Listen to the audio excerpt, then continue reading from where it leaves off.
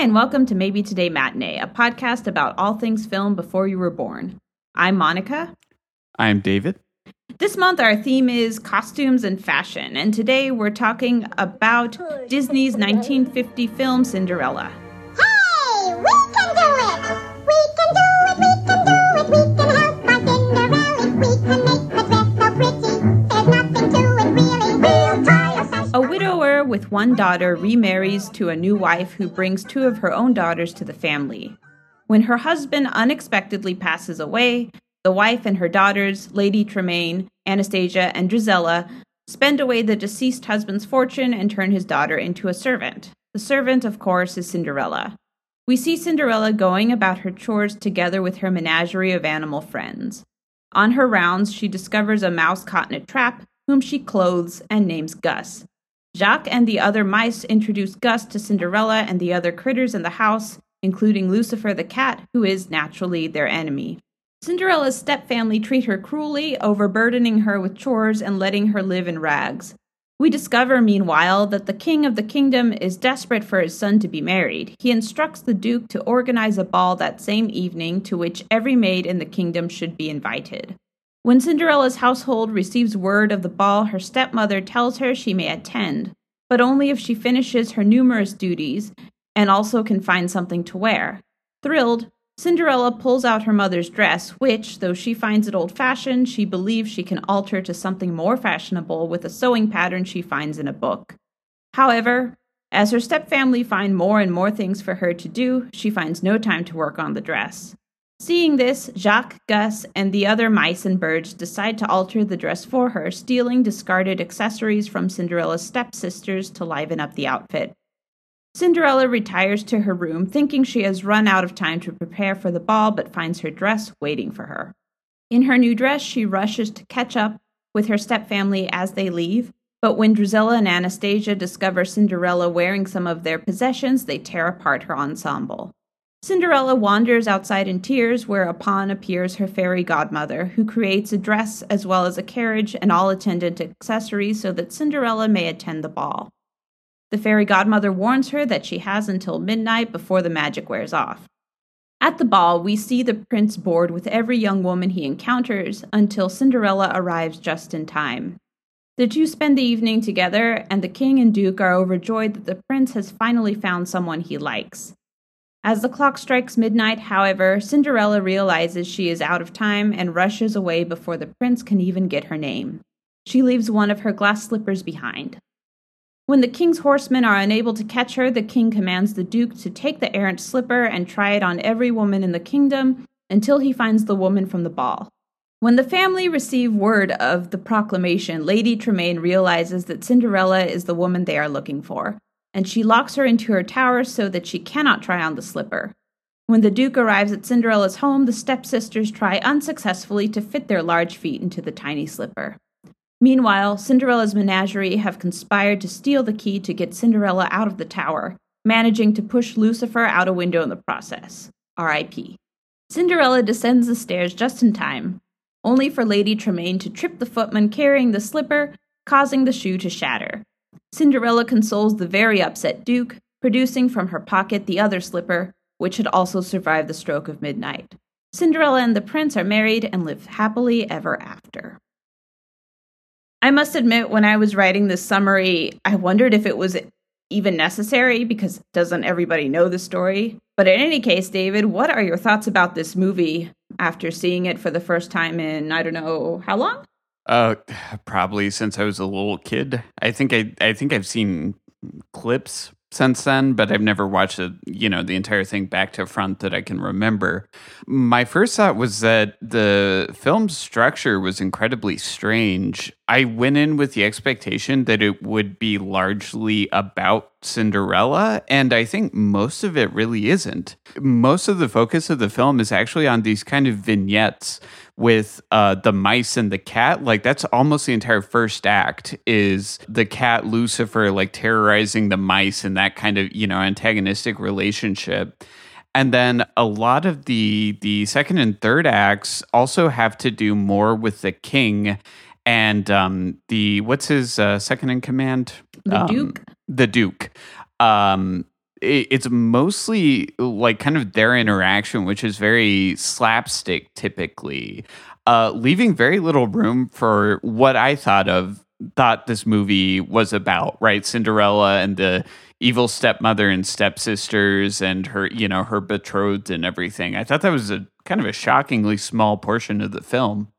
Yeah, that's true. It had been a while since I saw this movie, and I didn't remember the little critters taking up as much time as they did. And I did read that was kind of a conscious decision on part of Disney when they were making it to expand the role of the animals.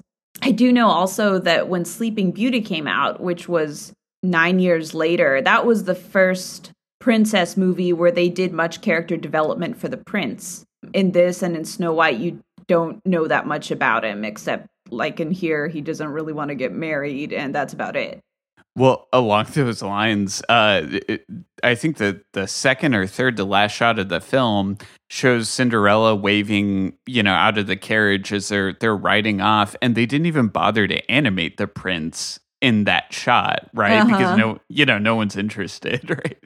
Yeah. Well, we're going to get into it, but this is a fairy tale, so I think you tend to get a lot of relatively flat characters, but I still think it's interesting how really you get to see more of the personality of the stepsisters and the stepmother than you do of the prince.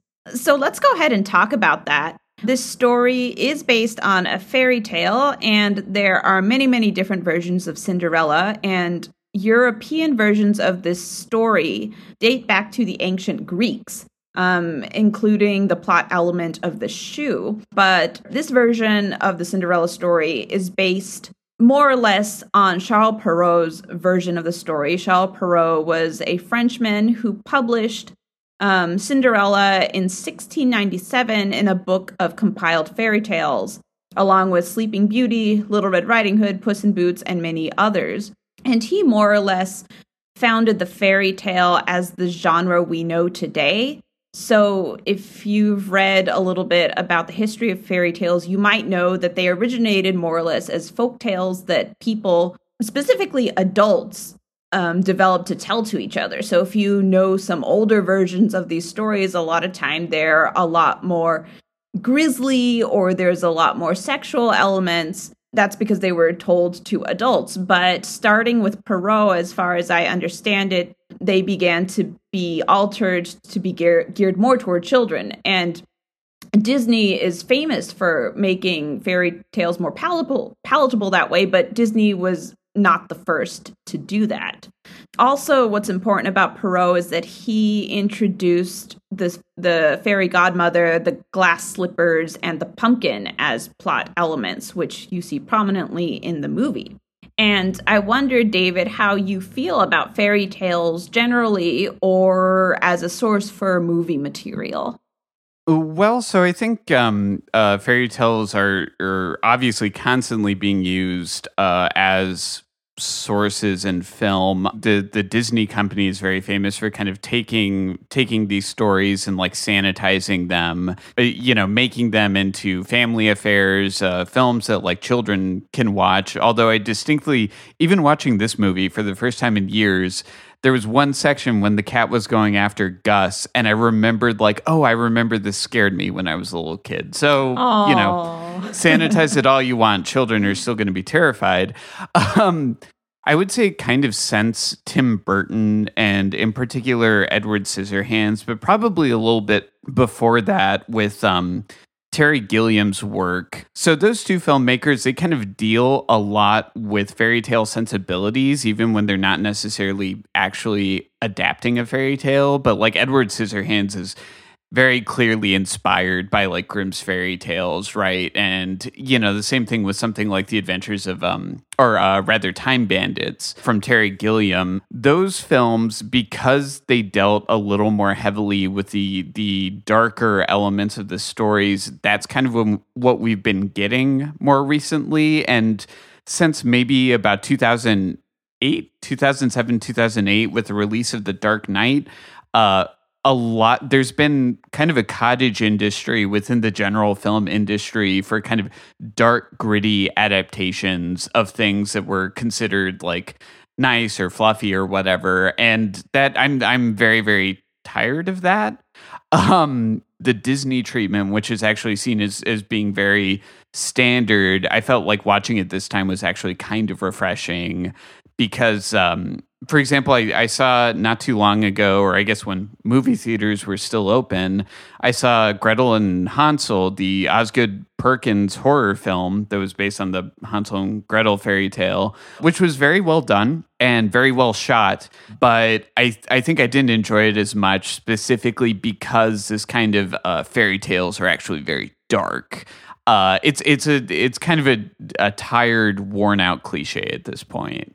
Well, speaking of Disney's interpretation, in particular of Cinderella, Snow White had come out in 1937 as their first feature-length animation. But since that time, they had failed to make a feature-length animation that was as successful as that movie. So we're all very familiar with Pinocchio, Fantasia, Dumbo, and Bambi. Those are the 4 movies that came out immediately following Snow White. Those, to different degrees, were not nearly as successful. There seems to be a couple reasons why this happened. Some people say that perhaps it was just that the novelty factor of Snow White is what drew so many audiences, and with the subsequent films, it just wasn't a new thing. It was just like, okay, well, that was nice. Now we're back to live action movies, right? Because that's a standard. But maybe the bigger factor is World War II. Just as Disney was ramping up, World War II broke out, and Pinocchio came out. I don't remember, it was either right before or right after the beginning of World War II. So it was just really bad timing because that shut off the whole European market to them. As we talked about in our Three Caballeros episode, since they had been expanding, Disney opened a new animation studio, and that immediately got repurposed to make World War II propaganda for the U.S. government. And so after Bambi and, all those other films we eventually came to understand as classics, but for the time being, they didn't do that well. So after Bambi, Disney transitioned to making the World War II propaganda and also something you might call filler, right? Movies that maybe are kind of good, but just not well known to us today. In fact, most people would probably have a difficulty naming any of the films that came out in the mid to late 40s because none of those have really survived except for maybe Song of the South, and that's for infamous reasons, right? And a lot of those films also were live action or a combination of live action and animation rather than a full-length animated feature. But in any case, finally in 1950, they were able to put together Cinderella. And evidently, Walt Disney had wanted to do Cinderella almost immediately after Snow White, but because of the financial issues, he wasn't able to. But in 1950, or before 1950, he greenlit Cinderella as well as several of the subsequent films. So in the 1950s, you got Cinderella and then Alice in Wonderland, Peter Pan, Lady and the Tramp, Sleeping Beauty. And that's, I guess, maybe the second Disney Golden Age, you could kind of call it. A lot of our well-known films are from that period. Very importantly, Cinderella's success. So Cinderella did become successful. That led to the funding that Disney was able to use to get into television. As we've talked about before with animation, it's very common to have multiple directors. So here we had Clyde Geronimi. He was also, I believe he directed part of Three Caballeros. And Hamilton Luske and Wilfred Jackson, the 3 of them directed this film together. And the actors who contributed to this film, mostly actresses, they, for the most part, did the speaking and singing voices, but they were also the live action references that the animators used to animate the motions of the characters. And they used a similar approach to what you saw when we discussed the Japanese movie Magic Boy, where they used live action references for the human characters, but they took a freehand approach to the animals, presumably because the mice in Cinderella are pretty far removed from real life mice. I don't know if you came across an answer to this during your research, but the King and the Duke, were there actually like actors, like models that those characters were modeled after? I do not recall them specifically. I can look really quick. Why do you ask? Well, specifically because they think they work in a much better way than, for example, Cinderella does. My big takeaway, I think, watching this movie this time was how kind of uncanny valley she looked. I was really not super into how they animated her, and especially contrasting her with all of the animals who felt like they were so much more lively because they had that free hand, like very, very open, vivid motion to them. And Cinderella, it felt like they were trying to match some degree of realism that was very off-putting. It's funny because you're not the first person I've heard that from, that in movies like Cinderella and Snow White, there is an uncanny valley element to it. I don't think I ever noticed that because I saw those movies when I was so young that it just always seemed natural. But you were asking, and I just looked up now, the King and the Grand Duke, as well as the Doorman, did not have live action references. So that makes sense. Yeah, that totally makes sense. I presume there would have been a live action reference for the stepmother. There was, and there were live action references for the stepsisters as well, and Prince Charming, of course. I think with the stepmother, that's actually incredibly effective because they have these moments of like really gothic horror, like really quite terrifying frames in this film of her face. And particularly when she realizes that Cinderella was like the mysterious woman at the ball. And we get this shot of her and her face darkens. And I think that the uncanny valley element, I think, really played up the best parts of those shots. Oh, and she wound up on the Beverly Hillbillies. Eleanor Zellman, or Eleanor Audley, sorry, was her. Eleanor Zellman was her maiden name. Anyway, yeah, that's interesting. I just pulled up a picture to see if she kind of looks like her, but she looks a lot nicer than the stepmother. But like I can kind of see, how they can still use her as a reference.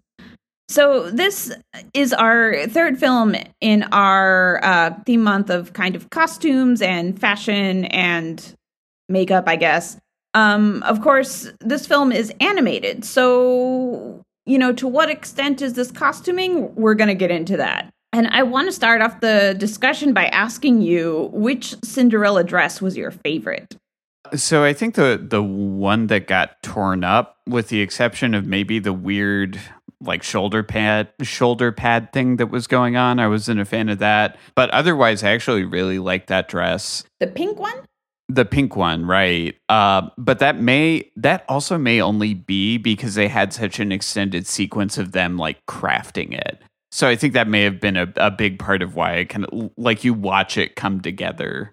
Man, you messed up my whole setup. But oh no, that was the wrong answer. No, that's okay though. And I do I remember being a kid and watching this movie, and I think that was my favorite sequence of the whole film is when the mice are putting the dress together. I loved how-to videos when I was a kid. Not how-to, but just like this is the way it's made, that kind of stuff. So the person you could give credit to as the costume designer perhaps was Mary Blair.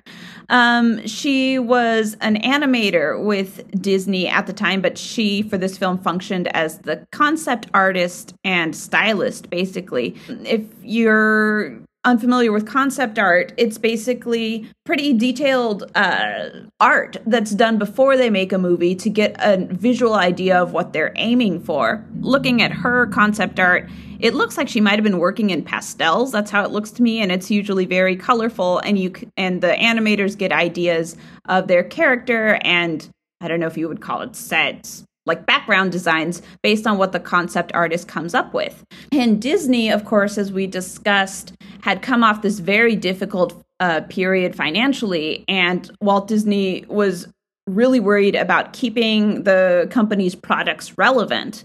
And Mary Blair was seen as somebody who was relatively young and hip, I guess. So that's why they picked her to do the concept art for this. Her concept art, if you look at it, and compared to concept art that had been done for Disney before Cinderella, hers is very much more abstract. David, I have a couple of her works down below. Do you think you could describe them a little bit, what you see in there? So basically what we have is an image of Cinderella in the kind of the rags of the dress that her stepsisters tore up, and another image of her and the prince dancing in this kind of levitating platform with columns next to it in what looks to be winter. So very, very much like they're in this kind of void of bliss dancing together.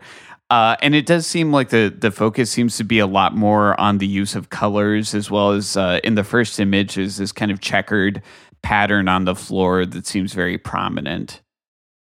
Yeah, that's a really good description. And her concept art, if you Google it, which if you're listening, please Google Mary Blair Cinderella concept art. It's really beautiful to look at. But the other animators hated it because since it was so relatively abstract, it was more difficult for them to come up with character designs and backgrounds that were animatable, because her little human characters mess with proportions a lot and don't have well-defined edges and all those other things. But I think her color palette was really incredibly influential on the movie, and we have good reason to believe that all the quote-unquote costume designs for the characters were taken from her concept art because they seem to match up so closely with the final product. What Mary Blair did, and what Disney has a history of doing in its movies, is that they utilize contemporary fashion even when the movie takes place in some hard to define historical period. They still use contemporaneous fashion. And, that's really common in any movie. Any movie, even if it's a period piece, is likely to be influenced by the time in which it's made, both in terms of costuming, but in terms of everything else as well. As I said, this was very purposeful on the part of Disney to keep their films relevant.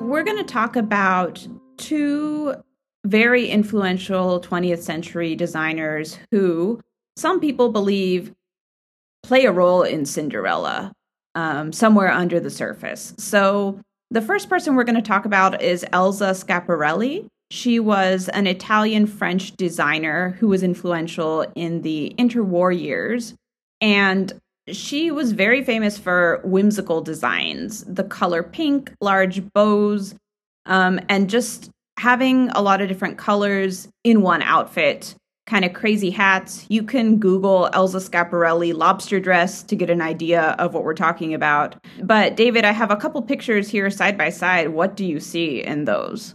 Right. So we have a screen grab of Cinderella in her first dress for the ball, the one that gets ripped up before it's torn up. And I think most prominent is the kind of the really oversized bow that she has on her chest.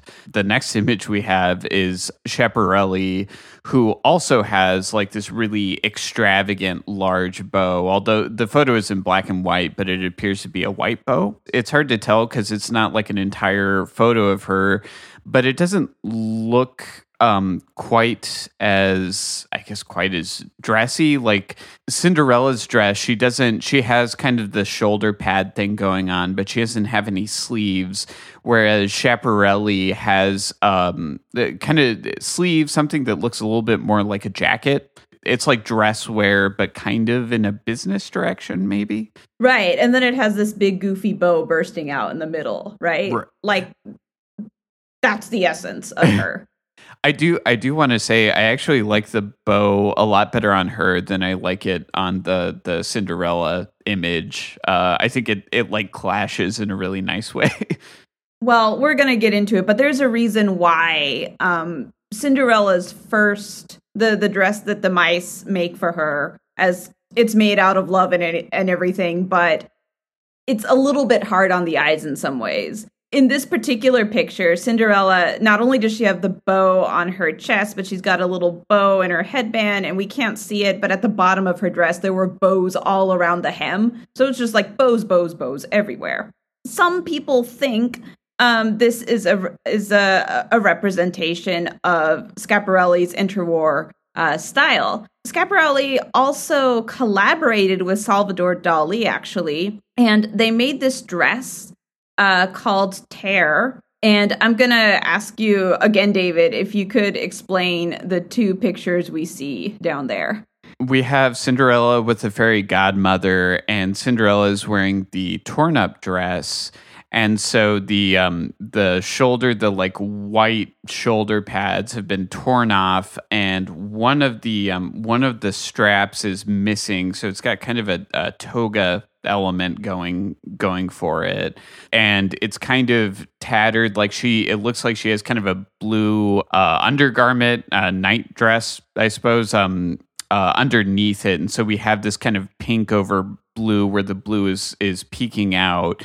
And then in the photo of the Tear dress, we have a woman who's got, it appears to be kind of a veil on that's primarily white, but it's got these little fragments that are really bright pink that look, I suppose, as the title would imply, look like the veil has been torn in certain parts.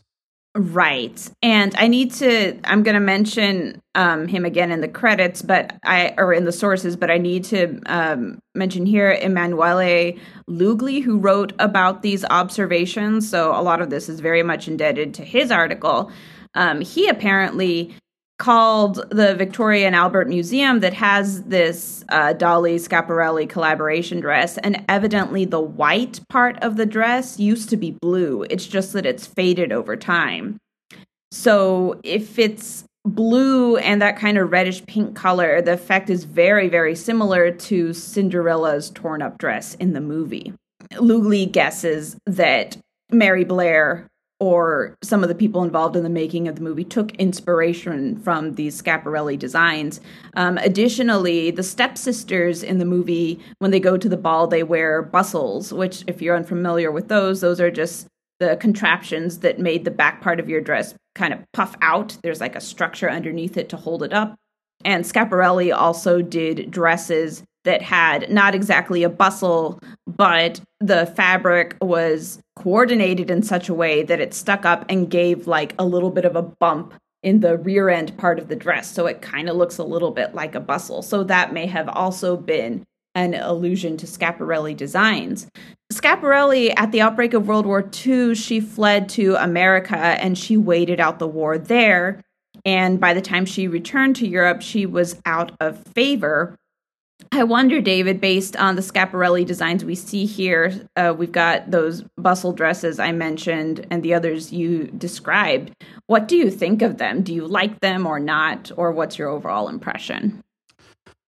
They're certainly unique. I think if I saw someone wearing one of these, I would probably be puzzled, particularly with the bustle. That is certainly something that has gone out of fashion. I think they're really interesting. One thing I did want to note about the stepsisters and their bustle versus the dresses that you're showing here, the stepsisters, their dresses and the bustle, it felt very much like when you're watching the movie and they animate it, the bustles kind of move in some ways independently of how the stepsisters are moving. So it's very kind of mocking, right? Trying to make them look ridiculous. And it seems like part of that is also the pattern. And well, there's basically not really a pattern with these dresses. Everything is a flat color. And it seems like they're really deliberately trying to make something that's kind of an eyesore. Yeah, I really think that Schiaparelli's designs are gorgeous, and everybody has different tastes, and hers aren't my favorite, but I do think they're very pretty and very innovative. However, the way they're interpreted in this movie is largely unflattering. So we know Schiaparelli by the 1950s is out of favor. So what got big in the 1950s? Christian Dior got big in the 1950s. Dior was a French designer who opened his brand in 1947 with something that Harper's Bazaar called the New Look. And he had maybe a couple key silhouettes that he worked with, but there's one in particular that we're going to talk about here because it's so influential. And if you are familiar at all with 50s garments, you will know this look. And we discussed it also in Seven Brides for Seven Brothers because it's so prominent there. So basically, the silhouette is in women's clothing, very small shoulders in contrast with the shoulder pads that we had in the 40s, right? A very slim waist, aided by a girdle, and very, very large, bountiful skirts. And you had them in different lengths. They could be T-length, which is above the ankle, or it could be all the way to the floor if it's an evening gown. But in general, they were very long. This was also in contrast to the 40s, because in the 40s, because of rationing, they couldn't get their hands on enough fabric to make longer skirts, so dresses and skirts wound up being shorter. So Dior was actually criticized when he started his collection in 1947 for using so much fabric, because people's mindset was still in a state of we have to conserve, and Europe was just out of war, still recovering. Perhaps as a reaction to all this wartime buckling down, Christian Dior went totally opposite, and he echoed, as I said in our previous episode, the French Belle Époque, which is late 19th century, early 20th century, the very slim waist, the very big skirts of that era. And so he was also criticized for being a little bit backwards because those designs limited women's movement. Just because of the restrictive undergarments and the length of the skirts and all these things. We can see the influence very clearly in Cinderella's ball gown that the fairy godmother makes for her. And David, here I have a picture of Cinderella and a picture of a Christian Dior design. Do you want to talk a little bit about it? We have the image of Cinderella in her final evening gown, which is silver in this photo. And like you said, it's very small waist, and then it really bellows out kind of towards the ends. She has I guess like a hairband kind of tiara thing going on. As well as really long gloves that reach up to her upper arms, and still those shoulder pads from the previous dress. And then the photo is of a woman who's standing in front of the Eiffel Tower. And we see a very similar thing going on with the dress, again, the slim waist and the skirt that bellows out. The major difference, I think, being that as opposed to, although she does appear to be wearing gloves as well, instead of just having the kind of sleeveless dress with the gloves, the dress, the top has sleeves as well. So she looks a little bit more bundled, I suppose. Oh, yeah. Probably dressed for different weather. Sure. And I think it's really, so overall, the silhouette is the same, wouldn't you say? Yeah, definitely. Yeah, and it's good that you pointed out Cinderella's sleeves, the little kind of puffy, shoulder paddy looking sleeves, because in large part, I think the silhouette is inspired by Dior's designs. But, they're still playing with a fairy tale, still playing with some indeterminate time in the past. So they're still going to add little accents that make it look fairy tale-ish or historical. So I think that's what that might have been. Cinderella is also wearing a choker, which I believe was common on pinup models in the 40s.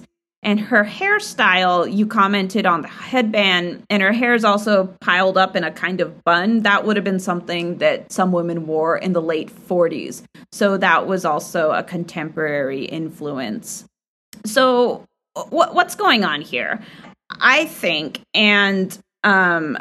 Lugli believes specifically, that this film was making a distinction in the transition between Schiaparelli's designs, which they show in maybe not such a flattering light, and Christian Dior's designs, which were at the time, 1950, very new and apparently very, very talked about. It was something that everybody was talking about because his designs were so influential. And as you can see, he's one brand, but everybody who was wearing the silhouette was not wearing Christian Dior. They were wearing designs by other clothing manufacturers who just imitated that style, right?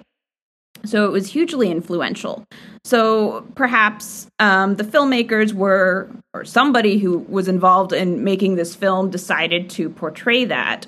We could perhaps perceive the fairy godmother in the film as being the fashion designer, as being the Christian Dior of this film, because in her first dress, which David, you talked about, you liked it so much because the mice and the birds made it, right? You get to see all the work they put into making that dress by hand. But we can kind of think of that as what women would have been doing perhaps during the war years, is making their own clothes.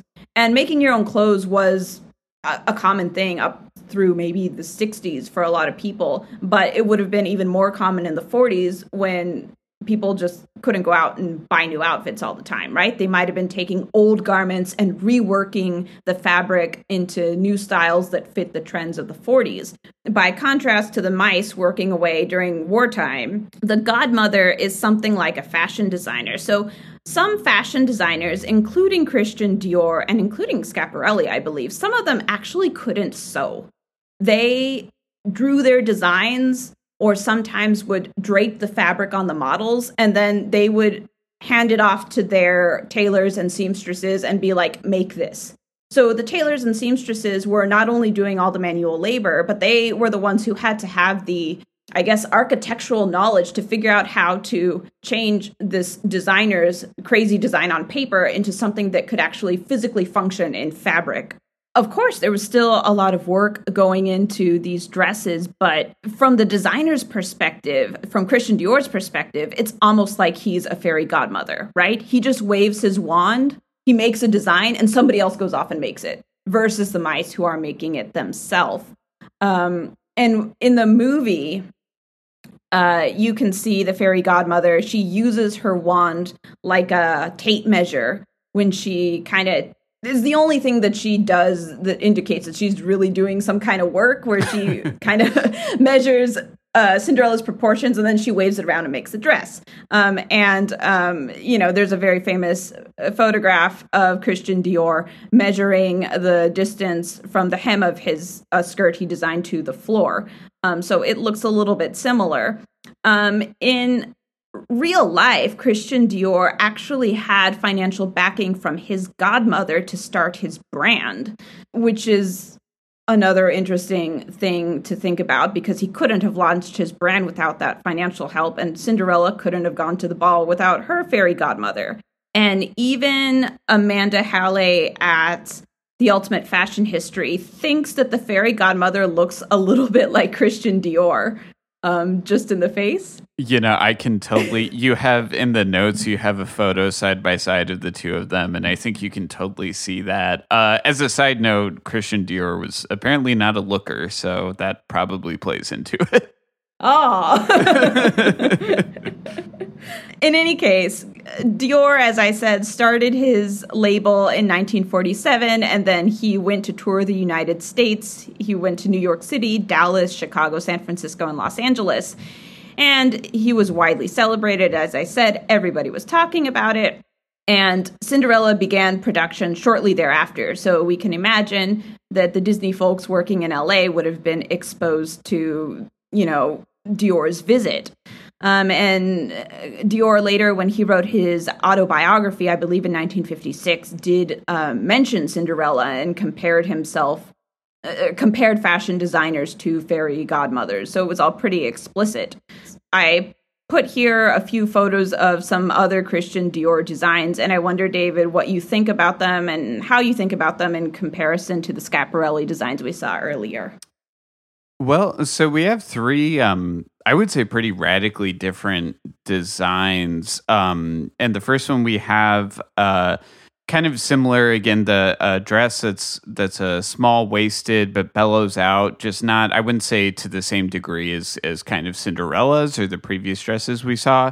But it does seem to have more of a distinct pattern to it, as well as it's buttoned, from what I can tell, so that looks distinct. But we do also see kind of the longer gloves on the arms.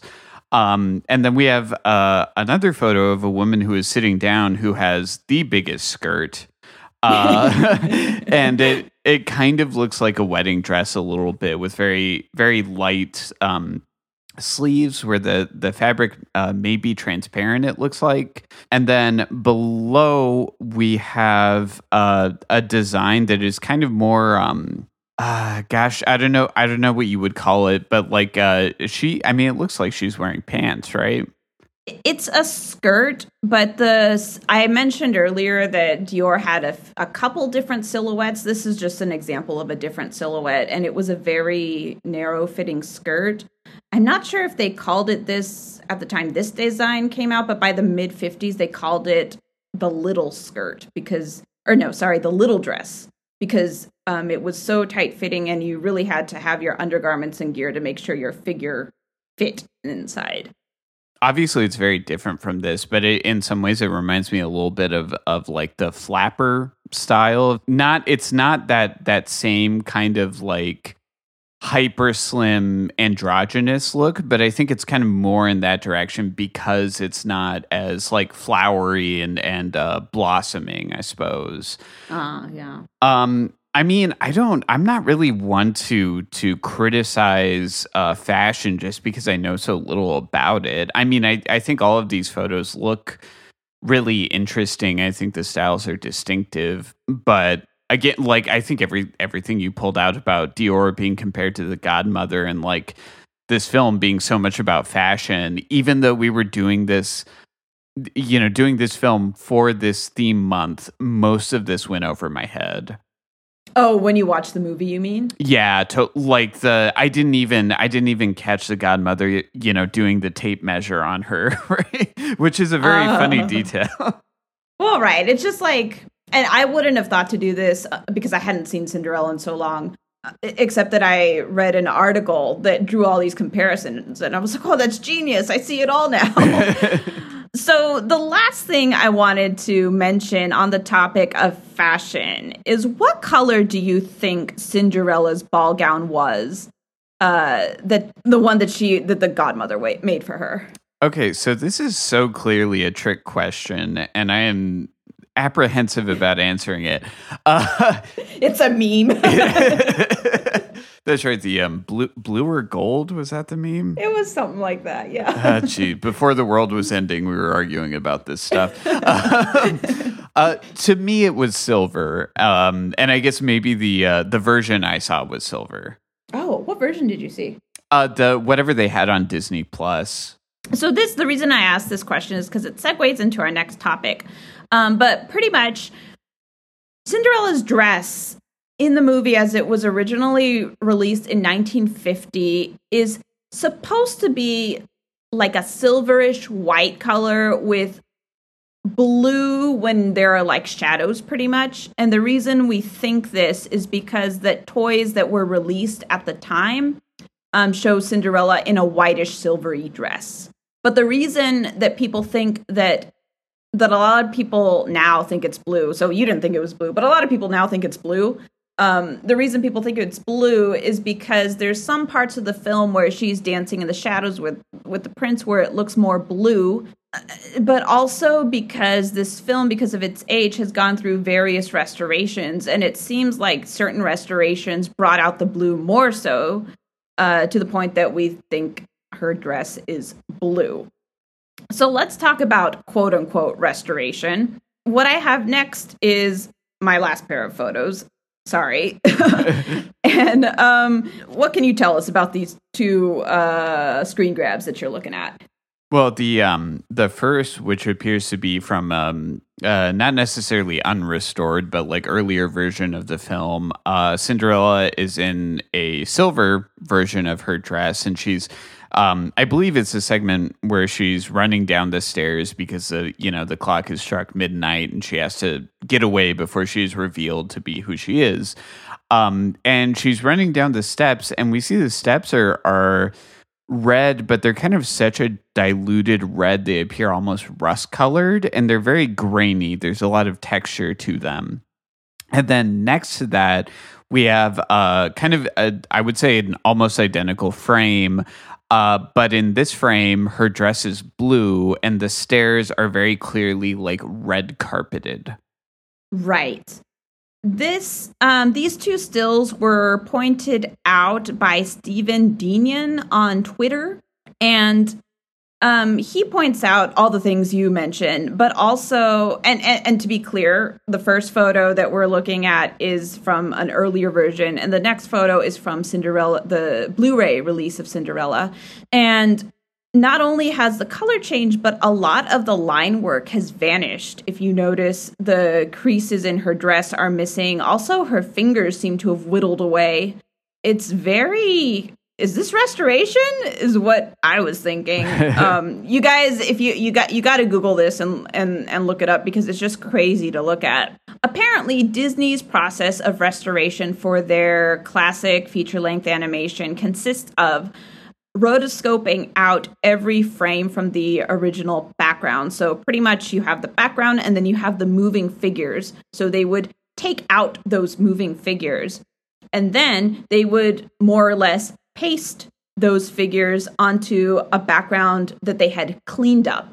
So rather than taking the film as it is with everything already put together, the moving parts and the background, they're literally taking it apart part by part, changing things and reassembling them. So this is not just let's clean up these little scratches here and there. It's almost like let's reanimate this movie in a way. And you pointed out, David, that the second picture has very little grain. And also, a lot of times when they do this, they get rid of something called gate weave, which, as I understand it, is when film gets older, it tends to move back and forth a little bit so that the image is a little bit shaky. That's something that I think we come to expect on older movies, but Disney does its very best to erase it out of these restorations. And I didn't read details on this, but some people were also complaining about them having a similar heavy-handed approach to, quote-unquote, remastering the audio on their films as well. And I wonder, David, why do you think some companies take this heavy-handed approach? And do you know of any movement towards like unrestoring or like leaving things alone when it comes to these older movies? To answer your second question first, I don't know of any specific movement over this. I know there's kind of a lot of back and forth over how films are presented, particularly in home media, so like DVDs, but now Blu-rays and I guess streaming as well. Particularly with, any film buffs out there will surely know the Criterion Collection, which is a company. Essentially what they do is they acquire the distribution rights to different films and they create like a really elaborate package, right? So you buy a DVD, you get a little booklet that has multiple essays about the film. And then pretty frequently, if the director is alive, they have like the signature of the director marking off their approval of the specific transfer. There's a large group of people out there, I think, who are really specifically interested in a certain type of quality within their film. And again, because auteur theory, although debated, is so prevalent, when you have a DVD that has the signature of the director approving the visual image, then it's kind of, we can calm down and say this is the best possible version of this film. This is the definitive version of the film.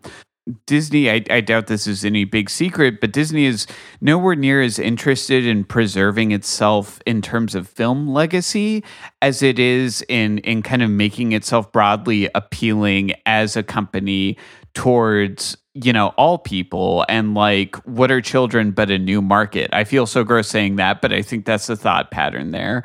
Children are probably not accustomed to seeing grain on film, especially if you take an 8-year-old today, they were born in the year 2012, by the time they were starting to see media they could remember, it was primarily digital anyway. So film grain is really strange to them. And what do they care if, like you were saying in the difference between these two photos, like the line work is deteriorated, right? It looks more like something they would watch today. And so that's why they want to make it look like that. It has to be timeless. And for it to be timeless, it has to adhere to the standards of the modern day. I think this is a really, really complicated discussion. And I think right now it's a little bit quieter in the film world. But over the past 10 plus years, we've seen the reinvigoration of analog audio. So analog being vinyl records and cassette tapes, and kind of a new group of audiophiles and music fans clamoring for those previously perceived to be dead formats, specifically because they have a particular quality that is unique to them, right? So it's like, who wants to listen to the, remastered, hyper compressed, flattened Led Zeppelin 4 when you could obtain an original vinyl of it, right? And have kind of all the warmth and scratchiness within that. So to your question about the specific movement about like leaving things as they are, I don't know that there's any kind of organization to this, but I think we do see a lot of people who are looking, as everything is becoming more and more digital and supposedly higher quality, there are going to be a lot of people who are looking for the lower quality, supposedly. Again, that's a whole other discussion, but like, I want the quality that it was originally at, or the way the film looks as it naturally deteriorates, because that's part of the experience anyway. Yeah, I think that's exactly right. My thoughts as well, that they're just trying to make the movie look like all the, garbage YouTube videos that kids are watching nowadays, as well as a lot of animated stuff on TV, which may be a better quality. I wonder if it isn't too much of an assumption to say that kids wouldn't like grain, because we grew up watching Disney movies, and like, granted, we didn't have like the digital animation, at least not when we were really young. So, and like, also granted that the Disney we watched would have been at least somewhat restored, but I don't ever recall feeling like, oh, this is old, I don't want to watch that. I felt that about black and white live action movies, but I think that's because those were mostly for adults. For me, kid media that was made in 1950 still worked in 1990. I wonder if they're not doing this all for no reason, Oh, well, I think that, that can probably explain any number of corporate decisions at Disney and kind of anywhere else. I totally agree with you. I don't know that to kids it would actually make that big of a difference. But then it's difficult as well, because there is also, have you heard of the orange and blue, the like kind of movie poster orange and blue phenomenon? No. Okay. So some years back, there was... Is this like the dress? Is it gold or blue? Like, is it that? No, it's worse. So some years ago, there was a study conducted that basically indicated that like the colors orange and blue stand out to people more than they're of the color spectrum. They're like the most standout colors, right? They grab your attention or whatever. And so as movie studios found this out now, and they're, I'm sure they're Twitter threads. I remember seeing Reddit posts about this years ago. Kind of since the 2000s, there's just been a slew of movie posters that are entirely in blue and orange. They all have the same color scheme because they're trying to, capitalize on that supposed increased in attention.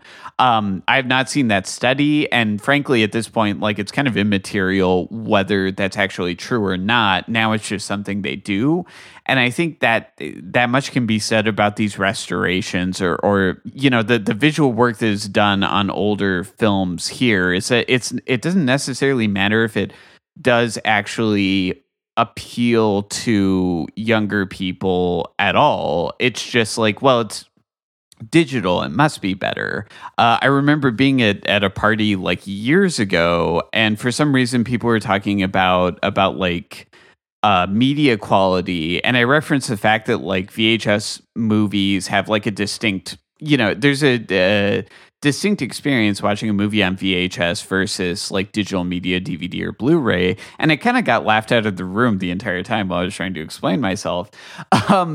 But I think that's a really good kind of example of what corporations perceive the public to be, and possibly what the public is.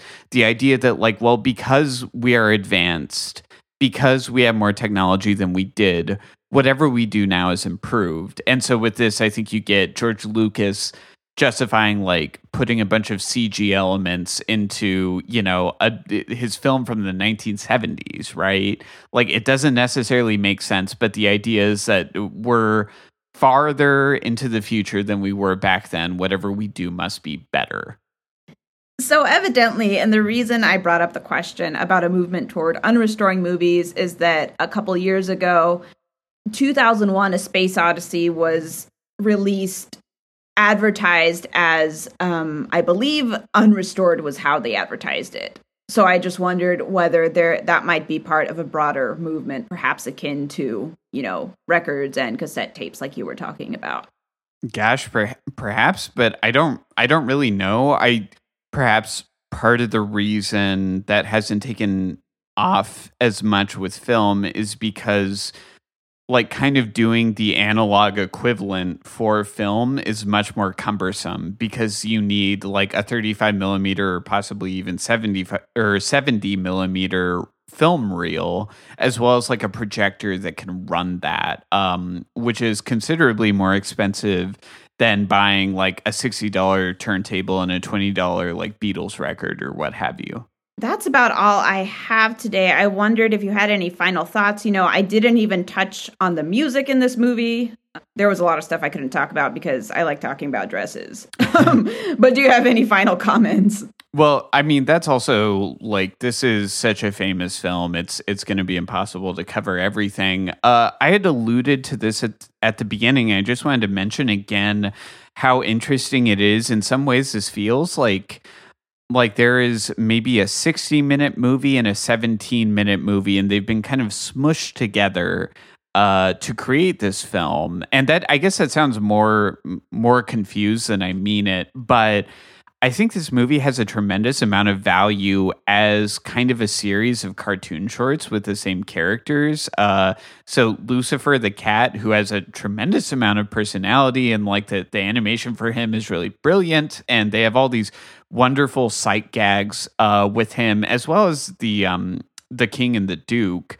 But at the same time, every once in a while, and during, I guess that 20-minute segment kind of in the later middle part of the film, you're bombarded with all of these really intricate images of like the castle and kind of the surrounding, like the woods, and it looks very much like, I guess, like you remember the movie by these fairy tale like elaborate drawings, but then so much of it is this kind of Saturday morning cartoon thing.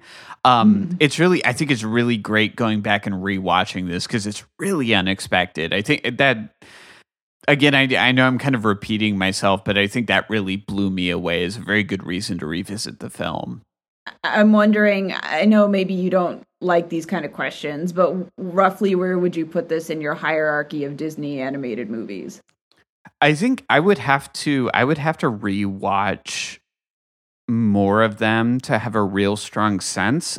Still fairly low, although again, like Disney quality is so high, that is hardly an insult. But I think my favorite parts of this film were the horror moments with the stepmother. Like I really do. I really think. Oh, I thought you were going to say the cat. The cat is also brilliant. But like artistically, I think there's the stepmother and the kind of the horror and what they do with that, as well as Cinderella descending kind of her little tower of their house, and the sort of foreshadowing of her existence there in the design of those like wood steps is really creepy. I think those moments are brilliant, and I just wanted more of them. And I think you get more of them in something like Sleeping Beauty, which has a lot of similarities to this film, but I think has a much more developed villain that really like leaves her mark in a more severe way. And that I don't, I'm really into horror, so I think that's kind of always what I'm looking for. I know you're a huge fan of Disney movies. Where do you kind of think this sits for you? I think, like you, I'd have to go back and rewatch a lot of them, but I will say that I liked this a lot more than I remembered it. Because when I was in high school, I had a little bit of a resurgence where I went back and watched a lot of Disney that I was into when I was like littler. But Cinderella wasn't one of those films. It was a lot of Aladdin, and Mulan. I don't think I ever stopped watching Mulan, but like a lot of those films. Because Cinderella, I never remembered it as something that I liked as much, but I really enjoyed it watching it this time, and who knows? It might be up there. I'd like to thank my sources today. So I did mention Stephen Dinian on Twitter. I believe he works in animation, so you can check him out. All of these, by the way, are in our show notes, as always. Also, Amanda Halle at the Ultimate Fashion History on YouTube has a great video all about the fashion in Cinderella. Emanuele Lugli at Bright Lights Film Journal talked all about especially Schiaparelli's fashion's representation in this film. Also, Brett White at Decider, and finally, Wikipedia. If you want to connect with us on social media, we are Maybe Today Matinee on Facebook and Instagram, at Mayday Matinee on Twitter, and if you search Maybe Today Matinee on Patreon, you can throw us a few coins. Check in next week for the final film in our costume fashion theme, 1960s Breathless. I'm Monica. I'm David. And this is Maybe Today Matinee.